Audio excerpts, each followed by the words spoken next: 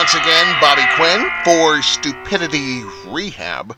As we look through the chapters of the Stupidity Rehab book, I see here we have moments of inspiration and vision. Oh, what a great chapter. We all have those instances where something inspires us, or we just all of a sudden see something in a clear vision and we say, let's act on it. Well, that's what this chapter is about today. Now, I admire Martha Stewart's creativity.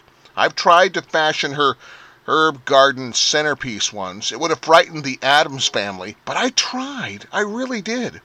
I've never had Chip and Joanna Gaines reach out for advice from me about a design they're working on. Hey, there's always a chance that can happen. I keep believing. I just keep believing. My wife was out of town a while ago, and while she was out of town, I was on the phone with her, and I told her, as a surprise, I was going to rearrange our living room.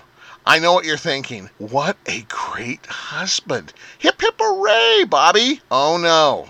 Nuh-uh. I was sternly told to not move anything in our home. She said she preferred to be present when furniture arranging was done. It also got tossed in my face the kitchen incident of 2015. Now, I want you to hear about this, okay?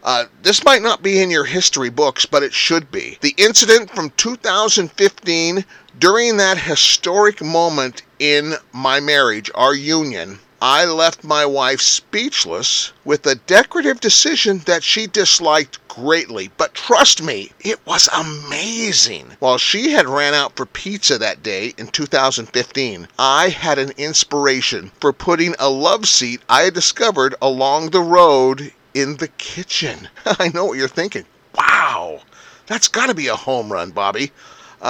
Sure, it was a bit crowded next to the kitchen table, but it gave the room a feeling like the couch in the coffee shop on Friends. Haven't we all imagined relaxing on that comfy couch on Friends, sipping a latte while chatting with Ross and Rachel? Yeah, that love seat in the kitchen by the stove and coffee pot was so cozy. Sadly, the next day when I came home, the love seat was gone from the kitchen. It had been stealthily moved to the basement. I still ache a little at times when I think how my children crumbled to my wife's decorative pressure. Now, I explained on the phone to my lady love that I had a couple of visionary ideas for the living room that I was sure would floor her.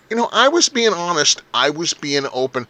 Isn't that what the modern woman wants from her man?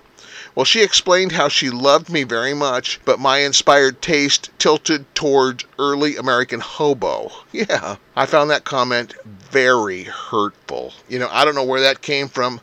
Okay, I did mention once at a party that I thought dumpster diving would be a cool Olympic event, but that shouldn't always be thrown in my face whenever we're deciding to do some decorative things around the house. Anyway, everything stayed status quo. I did nothing. My moment of inspiration and vision was stymied. I don't know what you're getting from this episode, except sometimes you've got to do what you can do, and other times you've got to do what you're told. Maybe that's what I should have titled this episode. Remember, many of us at times lack in intelligence. But usually, during those times we lack in intelligence, we can make up for it in stupidity. Hence, we have Stupidity Rehab. This is Bobby Quinn. Take care.